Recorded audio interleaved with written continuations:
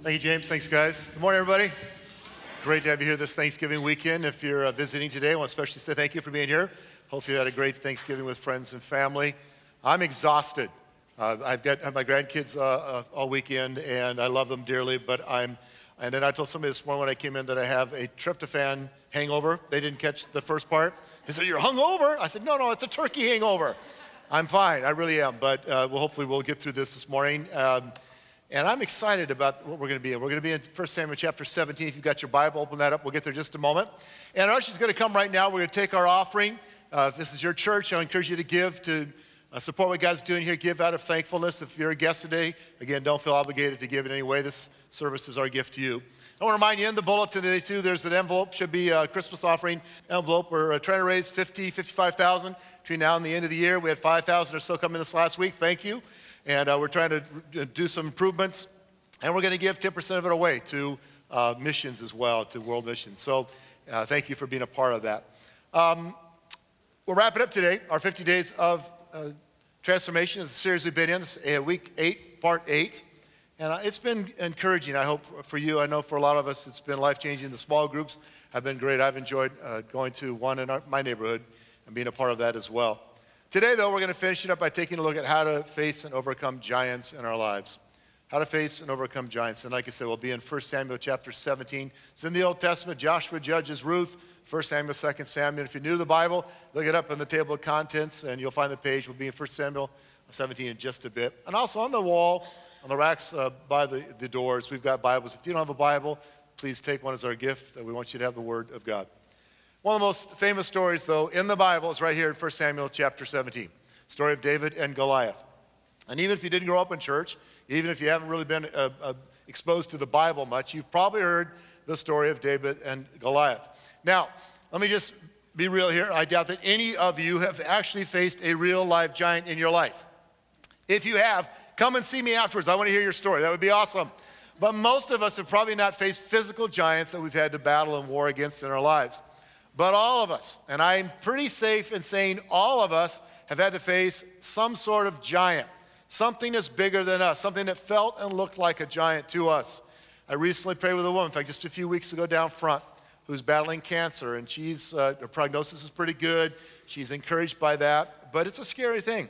And it's a huge physical and financial, medical giant in her life. And being a cancer survivor, I can relate to her story. I know what she's facing.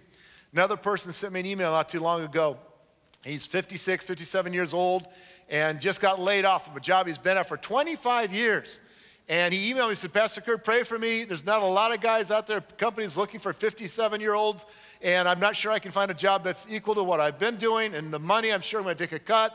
And he was worried. He's facing a financial giant in his life. And then just about every week we get prayer requests. In fact, every week we get prayer requests, but almost every week there's something to do with a relationship. The tear-off tab in your bulletin. If you missed the bucket, again, there's black boxes. You can drop those off on your way out today. But we get these tear-off tabs where people in just a short, prayer request say, pray for my marriage, or pray for my son, a wayward kid or a wayward child that's going bad. All of us. The point is, all of us have had to face giants from time to time. So we're going to take a look at this story of David and Goliath as a metaphor, so to speak, that will help us see how we can face and overcome the giant-sized struggles and obstacles in our life. So here's today's big idea. It's on the back side of your outline if you want to follow and take some notes today. The big idea: when faced with a challenge, hardship, or adversity, God can help us overcome these giants. When faced with something that's bigger than us, God is bigger, and He can help us overcome. I'm tempted to read the entire 1 Samuel 17, the chapter to you. It's 58 verses long. If I did, some of you would probably take a nap because you are suffering from the holiday blues as well. But for the sake of time, let me paraphrase, and I'll read portions from 1 Samuel 17. But let me give you some of the background. The Philistines, and they are the antagonists. They're the bad guys. The Philistines are at war with the Israelites. And this was a long-standing battle between them. They never got along. And the Philistine army is on one side of a valley. The Israelite army is on the other side. And they're getting ready to go at it. The Philistines send forward their WWF guy, their World Federation champion. He's over 9 feet tall. And he's massive, and not only in size, but just the weight of his armor, somewhere between 125 and 200 pounds. And for 40 days, that's 6 weeks, almost 6 weeks, Goliath came out to the front of his side of the army, on his side of the valley, and would yell at the Israelites and curse them and challenge them. And he would tell them to send out their best champion. Let's just do this man on man, mano a mano. Just send out your best guy and we'll just fight and see whoever wins takes everything. In verse 11 of 1 Samuel 17, it says, on hearing the Philistines' words, Saul and all the Israelites were dismayed and terrified. Every time, and in fact, he came out twice a day, once in the morning and once at night. Every time Goliath showed up and cursed them and challenged them and defied them, they reacted with fear and terror. They took off. About this point, we see David show up. David is the youngest son of Jesse. He's a shepherd, teenager. He's a boy. He's not a full-grown man. He's not been a battle-seasoned, hardened veteran by any means. He shows up. His father Jesse had sent him there with food for his 3 older brothers who are actually in Saul's army. And David arrives just in time to hear Goliath spout off and curse the armies of the living God, as he put it. And David was not happy with what he saw or heard. So let me pick it up in verse 26 of 1 Samuel 17. David asked the men standing near him, some of the army, what shall be done for the man who kills this Philistine and removes this disgrace from Israel? Who is this uncircumcised Philistine that he should defy the armies of the living God? Now keep in mind, David is a shepherd boy. He's a teenager. He's not in the army. He shows up and he says to the guys, hey, what's the deal? What do I get if I take this guy out? Now, in another part of the passage, we find out that Saul had promised one of his daughters, so you get a princess and you get tax-free living for the rest of your life. Pretty good deal. So David asks, what's the deal? What's going to happen? Well, verse 27, they repeated to him what they'd been saying. You get a princess and you get tax-free living, and told him this is what shall be done for the man who kills Goliath.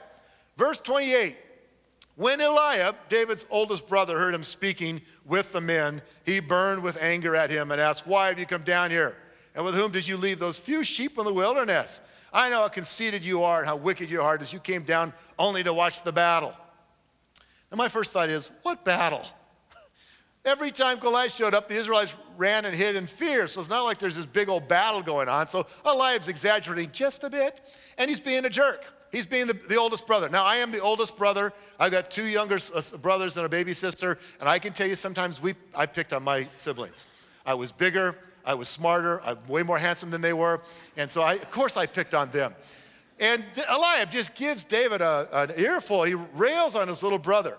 But somebody must have heard, maybe the guy standing there heard what David said, and so it gets back to King Saul. Hey, there's this little rugrat kid, this is a shepherd boy, who thinks he can take Goliath.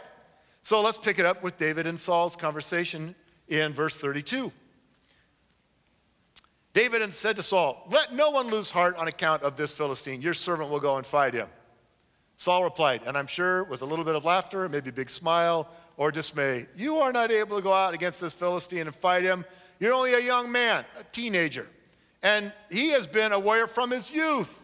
So Saul goes, what are you thinking? You can't do this. This guy would kill you, he'll eat you up. Verse 34, but David said to Saul, keep in mind, shepherd boy to King Saul, said to Saul, your servant has been keeping his father's sheep. When a lion or a bear came and carried off a sheep from the flock, I went after it and struck it down and rescued the sheep from its mouth. And when it turned on me, I seized it by its hair. I love this picture. Can you imagine grabbing the bear by the hair? I grabbed him by the hair and struck it and killed it.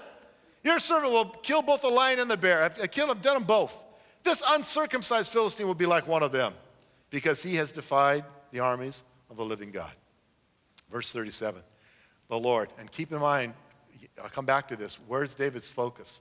The Lord, who rescued me from the paw of the lion and the paw of the bear will rescue me from the hand of this Philistine. Saul said to David, go, and the Lord be with you. Oy vey, go. I hope it works out. At first, Saul said, kid, you're kidding yourself. There's no way. And David's reply was basically, I know God, and I know that he will deliver me. David said, I know God, and I know that he can rescue me. And Saul says, okay, go for it, kid. I hope the Lord is with you. And then Saul came up with this idea, and I'm going to just paraphrase it. It said, I guess Saul felt a little bit of obligation to help him a little bit. So, well, why don't you try my armor on? Now, Saul was a big man. He was very tall, probably one of the tallest men in Israel. And David, again, a shepherd teenage boy, and Saul says, well, at least try my armor on. So we see this picture of David putting on, again, the armor of King Saul, which should have been an honor, but it's way too big and too cumbersome, and David wasn't used to it. David says, no, pass, I'm not going to do that. So what happens? Well, David, with nothing but a slingshot and 5 smooth stones, goes after Goliath. Lesson there is use what God has given you. Don't try to use somebody else's stuff, but use what God's provided. But Goliath sees David and he gets mad. He's just livid. And he tells David, I'm going to feed you to the birds of the air, boy. Let's pick up verse 45. David said to the Philistine, there's this David now at Goliath, you come against me with a sword and a spear and a javelin, but I come against you in the name of the Lord Almighty, the God of the armies of Israel, whom you have defied. This day the Lord will deliver you into my hands, and I'll strike you down and cut off your head. This very day I will give the carcasses of the Philistine army to the birds and the wild animals, and the whole world will know that there is a God in Israel. Verse 47, all those gathered here will know that it is not by the sword or the spear that the Lord saves. Let's read that verse again, verse 47. David says, everybody standing here is going to know this. It's not by the sword or the spear that the Lord saves, for the battle is the Lord's. David knew the battle is the Lord's, and he will give all of you into our hands. The Philistine wasn't impressed. Verse 48, as the Philistine moved closer to attack David, and I'm sure he's mad and he's ready to go at it, to smoke this little boy. David ran quickly toward the battle line to meet him. Reaching into his bag and taking out a stone, he slung it and struck the Philistine on the forehead. And the stone sank into his forehead and he fell face down on the ground. Verse 50, so David triumphed over the Philistine with a sling and a stone. Without a sword in his hand, he struck down the Philistine and killed him. And as the story goes on, which is a little rated R, he takes Goliath's sword and cuts off his head and takes the head back to Saul. It's kind of gruesome. But here's the point. The Philistine army turned and run in terror, and there was triumph that day. And David begins this whole new chapter in his life. He not only faced the giant, he defeated him in the Lord. This young teenage kid, David, the giant killer, can teach us some important lessons about what it takes to overcome the giants in our lives. I could probably land on a half dozen things easily from this passage. I'm going to focus on two for the sake of time. Two very important things, and here's the first thing. What does it take to overcome a giant in your life? Number one, you've got to learn to listen to the right voice. We must learn, and it's not natural. It's a learned response. We've got to learn to listen to the right voice, meaning we've got to decide who we are going to listen to. And I want to suggest we got to decide that early on. Have you ever been in a situation where everybody around you says, this is hopeless? Or maybe they say, you're hopeless. It's even worse. Maybe you're at work and somebody says, this is never going to happen. We're never going to meet our quota. You're never going to get this done. We can't solve that problem. It's hopeless. Or maybe a friend says about your marriage, your spouse is never going to change. It's not worth the effort. Your marriage is over. Just give up. We've got all these voices. Have you noticed how many voices there are in our lives? And by voices, I mean that talk that comes from people from so many different places. First, there's a voice that we call our self-talk. It's the self-voice. And the self-talk is something we experience all the time. You guys, without even thinking about it, have already, right now, you've got self-talk going on in your head. You're thinking, I don't think I do self-talk. That's self-talk. Some of you are thinking about the game that doesn't start for an hour and a half or so. Some of you are thinking about, it looks like Kurt gained 10 pounds over Thanksgiving. He did. There's all this talk, all this stuff going on in your head all the time, this self-talk. And sometimes that self-talk encourages you. Sometimes it discourages you. Sometimes it reminds us of the truth. Sometimes it reminds us or throws us into a tailspin because all we hear are lies from our own voice. Speaking of lies, there's another voice that often bombards us with falsehood and doubt. It's the voice of our enemy. His name is Satan. And make no mistake about it.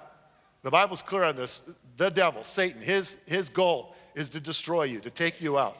And he never says anything nice or encouraging to you. His voice is the voice of the enemy. Then there's another third group, another voice, and it's the voice of others. The voice of friends, family, coworkers, people around us in our lives, who sometimes, hopefully, encourage you. But all too often, they demean, demoralize, and disapprove. And they're very discouraging voices to listen to. David experiences all of these negative voices in his life, right here in this chapter.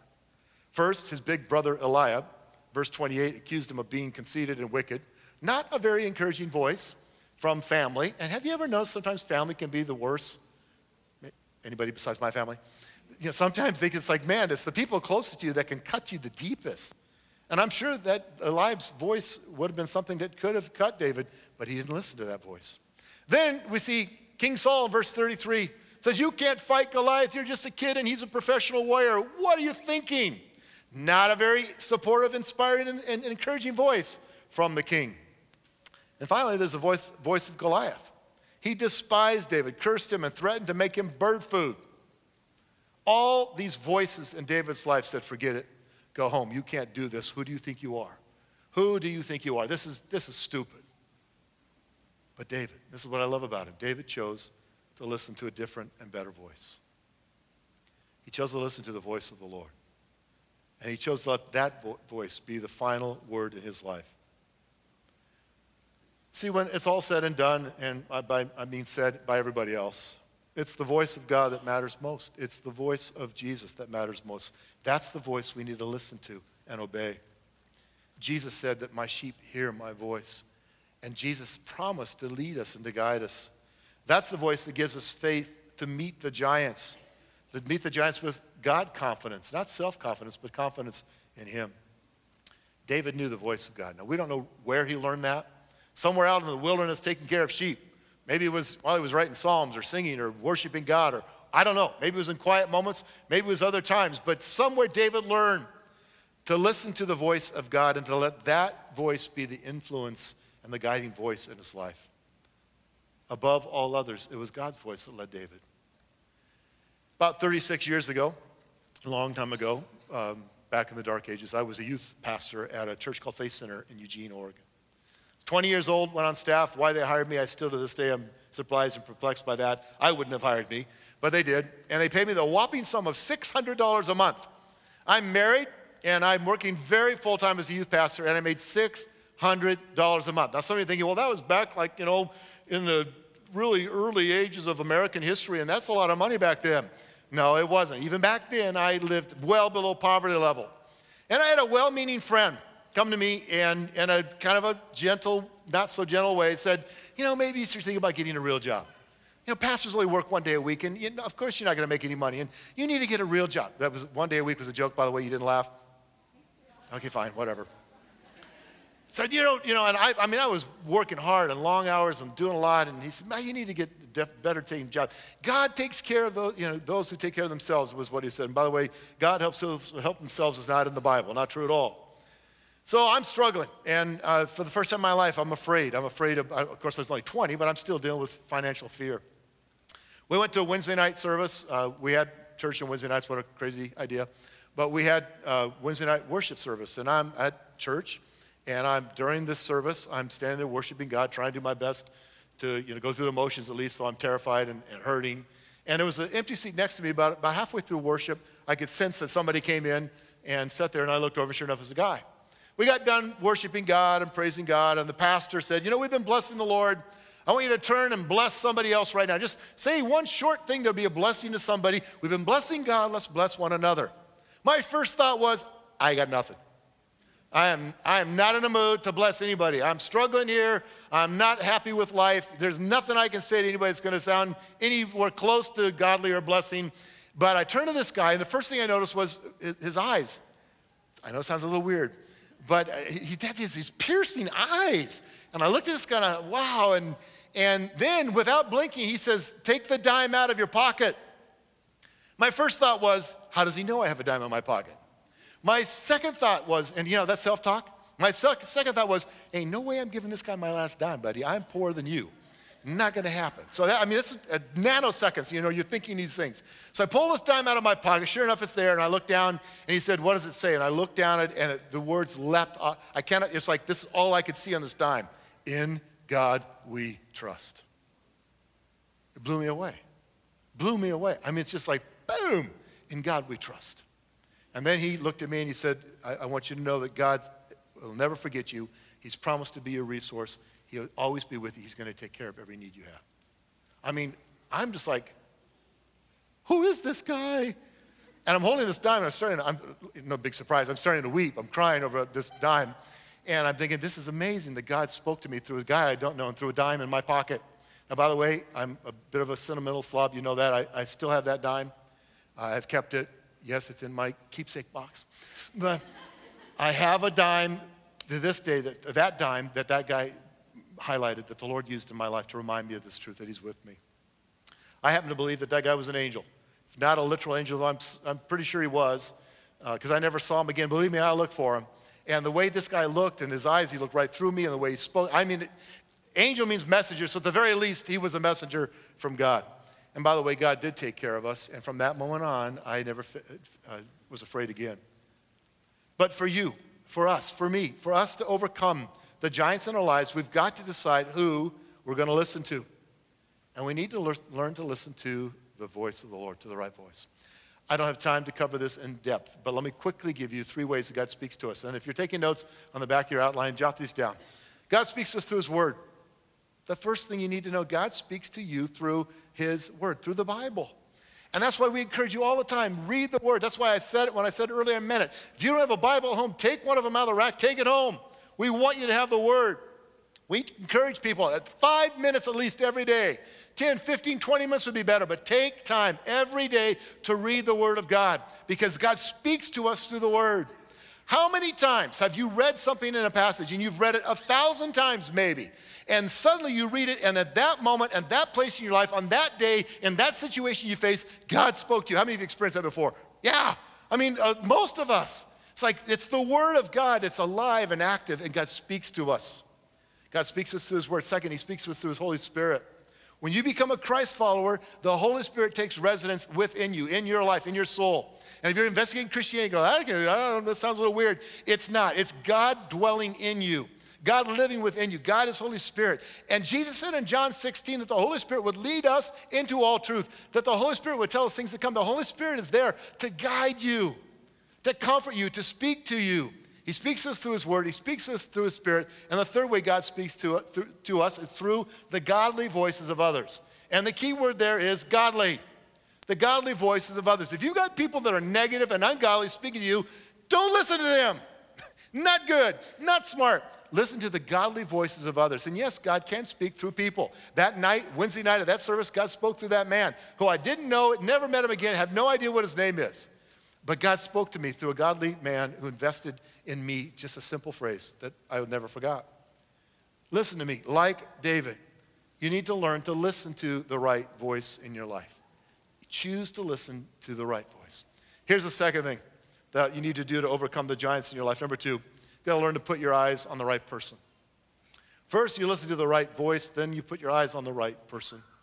When David was challenged by Saul, he said in verse 37, the Lord who delivered me from the paw of the lion and the paw of the bear will deliver me from the hand of this Philistine. David told the king that it isn't about me, Saul. It's not about me. It's all about God, the Lord who delivered me. And when David came out against Goliath, listen again to what he said to Goliath, verse 45 to 47. And listen for how many times he used the word Lord of God in these couple of verses. You come against me with a sword and the spear and the javelin, but I come against you in the name of, here's the first time, the name of the Lord Almighty. The God of the armies of Israel, whom you defied. This day the Lord, there it is again, will deliver you into my hands. And the whole world will know that there is a God in Israel. All those gathered here will know that it is not by sword or spear that the Lord saves, for the battle is the Lord's. And God will give all of you into our hands. By my count, 7 different times, David, in his defiance and his speaking to the giant, he uses the word Lord or God. He refers to God again and again and again. The point is, David wasn't looking to his own skill with a slingshot. He was skilled. Trust me, as a shepherd, he had skills when it came to using the sling. I've seen them, and they're amazing what they can do. But he wasn't putting his confidence there. He wasn't self-confident. He was God-confident. He said, the battle is the Lord's. God's going to take care of me. God's going to defeat you. The battle's the Lord's. David put his confidence and his hope. He fixed his mind and eyes on the Lord. David's eyes weren't fixed on the giant. And how many times in my life, in your life, have we had this thing come against us? This financial, relational, physical, whatever, some sort of giant come into our, and all we see is that thing that's right in front of us. And it's overshadowing everything. We can't sleep, we toss and turn, we worry, we fret, we stress out about it because all we see is the giant. David modeled for us a different way. He fixed his eyes on God over and over again. He said, it's the Lord, it's God, it's the Lord, it's God, it's the Lord Almighty. He's where I put my hope. David's eyes weren't fixed on the giant. They were fixed on God. And that's where he put his confidence, and that's what we need to do. If you and I are going to defeat the giants in our lives, we've got to learn to look to the giant defeater, to God, and put our confidence and our hope in him. When we are focused on the overwhelming size of the giants rather than the overwhelming presence and power of God, then we're destined for defeat. And I don't say that to be negative, it's just a reality. If you stay focused on the giant and that power and that presence in your life, rather than the overwhelming presence and power of God in your life, then you're not going to overcome that giant. In fact, what will happen is you'll lose heart. And the Bible talks about this. David mentions it here in verse 32. David said to Saul, let no one lose heart. Why did David say that? Because they were losing heart. The king had lost heart. The Israelites had lost heart. His own brothers had lost heart. He said, stop it. Let no one lose heart on account of this Philistine. I'm going to go and I'm going to kick his tush. Watch what God will do through me because God is bigger. And the Apostle Paul, who had his fair share of giants in his life, wrote this in 2 Corinthians 4, verse 16 to 18. He says, therefore we do not lose heart. Though outwardly we are wasting away, yet inwardly we are being renewed day by day. Verse 17 always kills me. It cracks me up. For our light and momentary troubles, do you have any idea what Paul's light and momentary troubles were? He was, read the book of Acts, shipwrecked, stoned, flogged, put in prison, not just once, multiple times. I mean, this guy lived a tough life. He calls it, but our light and momentary troubles are achieving for us an eternal glory that far outweighs them all. How could Paul say that? Verse 18, so we fix our eyes not on what is seen, but on what is unseen, since what is seen is temporary, but what is unseen is eternal. Fixing our eyes on what is unseen means developing an eternal perspective. It means looking to God. It means seeing beyond the natural and the temporary. And by the way, I don't say this lightly. I don't say this to downplay or to poo-poo any of the struggles you're facing right now. But let me just tell you this. That giant you're dealing with is temporary. You are eternal. That giant is not. God is eternal. That giant is not. And what we need to do sometimes is step back and get a perspective that says, yeah, this really sucks. I don't like this thing. This hurts. This is painful. This is hard. But that's not the end of the story. God is bigger. I'm going to put my confidence and my hope in him. Putting your eyes on the Lord means acknowledging that you're dependent on him and that you can't do it alone. One of the biggest struggles most of us had to face before we became Christ followers was coming to the point where we said, I need God. I need a Savior. I need help. I need forgiveness. I need mercy. We've got to come to the point where we realize we cannot do it on our own. Jesus said in John 15, unless you abide in me and I abide in you, you can't do anything.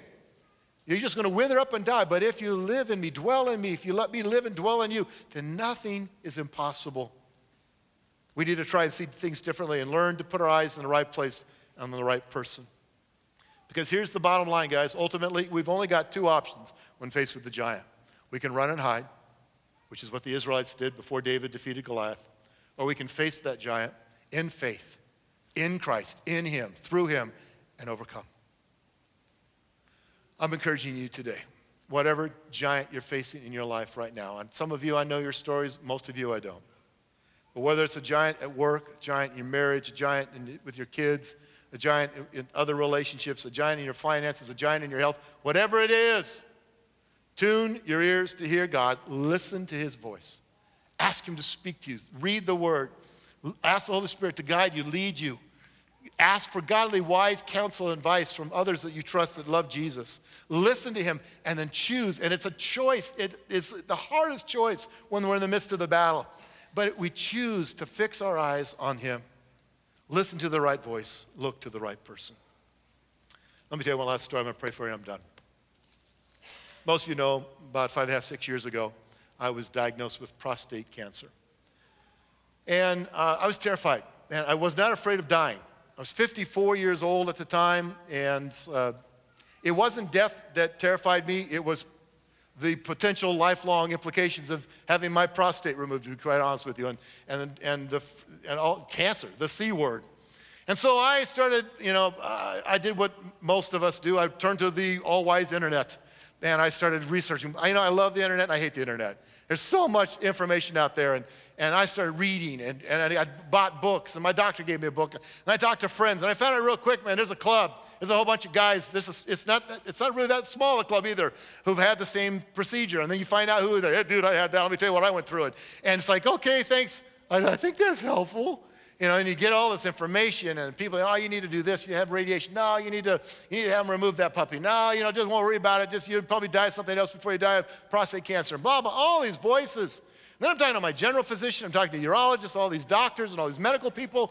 And I frankly was getting like, I don't know what to do. So I did exactly what I've asked you to do today. I got alone with Jesus early one morning, because I wasn't sleeping anyhow. And I got on my face, and I said, oh God, I don't know what to do. I need you. Show me what to do, Lord. And I felt like the Holy Spirit spoke to me. It wasn't an audible voice, but gave me direction. And instantly, boom, just like that, I had peace. By the way, follow the peace. Follow the peace. I had peace, and I knew in my knower, this is what God wants me to do. So I opted for the surgical route. And then I went through that. And I'm thinking, okay, God's going to take care of me. It's going to be all right. For 5 days, some of you remember the story. 5 days, not 5 hours, 5 stinking days I had the hiccups. And it was miserable. Okay, women, imagine you've had a cesarean section and you've had your gut ripped open and you have hiccups for 5 days. Painful. Some of you guys can't relate to that, so I'm trying to think of I don't know. But here's the deal. It was excruciating. I was in a lot of pain, and I tried everything. I tried everything. And everybody had an idea. Try drinking water upside down. How do you do that? I don't know. You eat like jars of peanut butter. I eat like 20 jars of peanut butter. Do this, try that. I had tried acupuncture. I tried everything. 5 days I had the hiccups, and I was miserable, and I was discouraged, and I was in pain, and I was frustrated. And finally I came to the point, I wish it had happened a lot sooner, where I just, okay, God, I may spend the rest of I read something that said some people have hiccups after surgery their entire life. Oh, that's helpful. Okay, God, if I have hiccups the rest of my life, I'm still going to trust in you. I'm going to fix my eyes on you. I'm going to listen to you, and I'm going to focus my attention on you. It was within a few hours after that the hiccups went away. Go figure. Guys, I'm telling you from experience, and I'm telling you from the Word, we need to listen to the right voice and look to the right person. Because there's giants in our lives, and how do we defeat them? That's how. And what do we have to remember? God is bigger. He's always bigger. Let me pray for you. Father, thank you that no matter what we face in this life, and I know many, just looking around the room, Lord, I know some are facing some really big giants right now. I know that no matter what we deal with on this side of eternity, that you're bigger, that you're greater, that you're stronger, and that you want to empower us and help us and stand with us, and that you've promised to never forsake us, never leave us, that you can give us, Lord, what we can never find in any other way. So many of us, Lord, and me included, we've looked for answers in technology. We've looked for answers in drugs. We've looked for answers in alcohol. We've looked for answers in relationships. We've looked for answers in so many things. When you're there the entire time saying, turn to me, look to me, come to me. Jesus, you said it, come to me, all you're weary and heavy laden, and I will give you rest. Lord, I pray that right now in this moment, my friends who I love deeply, those people sitting in this room or those watching online, Lord, I pray that in this moment, they would look beyond the giant that they're facing. They'd look to you. And that they would tune their ear to hear you, your voice. Speak to us, God. Help us to be focused on you no matter what. Because I know that's where change comes. And that's where victory comes. That's where we overcome the giants in our lives. Keep your head bowed and your eyes closed just for a minute. Maybe you're here today and you've not yet started your life as a Christ follower. And I'm going to give you an opportunity, just a moment, to make that decision. Every week, 2 or 3. Last week, 9 people picked up New Believers packets. The weekend I talk about money, go figure. But guys, 9 people last week said yes to Jesus. And if you're here today and you're ready to begin your life as a Christ follower, and you're ready to face the biggest giant of all, your sin. And you will never get good enough to overcome your sin. You'll never clean up your act enough to overcome the enemy, yourself, the sin, your history, your guilt, your shame. Jesus said, I've already conquered that for you on the cross. I beat that for you. And what he offers us is the free gift of salvation, grace, mercy. He says, just take it from me. I did this for you. If you're ready to embrace his gift of salvation and begin your life as a Christ follower, and pray a very simple prayer. Just make this prayer yours right now. Jesus, thank you that you paid on that cross the penalty for my sin. I get it. You died for me. And in your death and in your resurrection, you overcame the giant of death, the giant of sin, the giant of despair, the giant of guilt, the giant of shame in my life. And today I embrace that gift you offer to me. Mercy, forgiveness, grace. I say yes to you. I want to follow you. I want to surrender my life to you.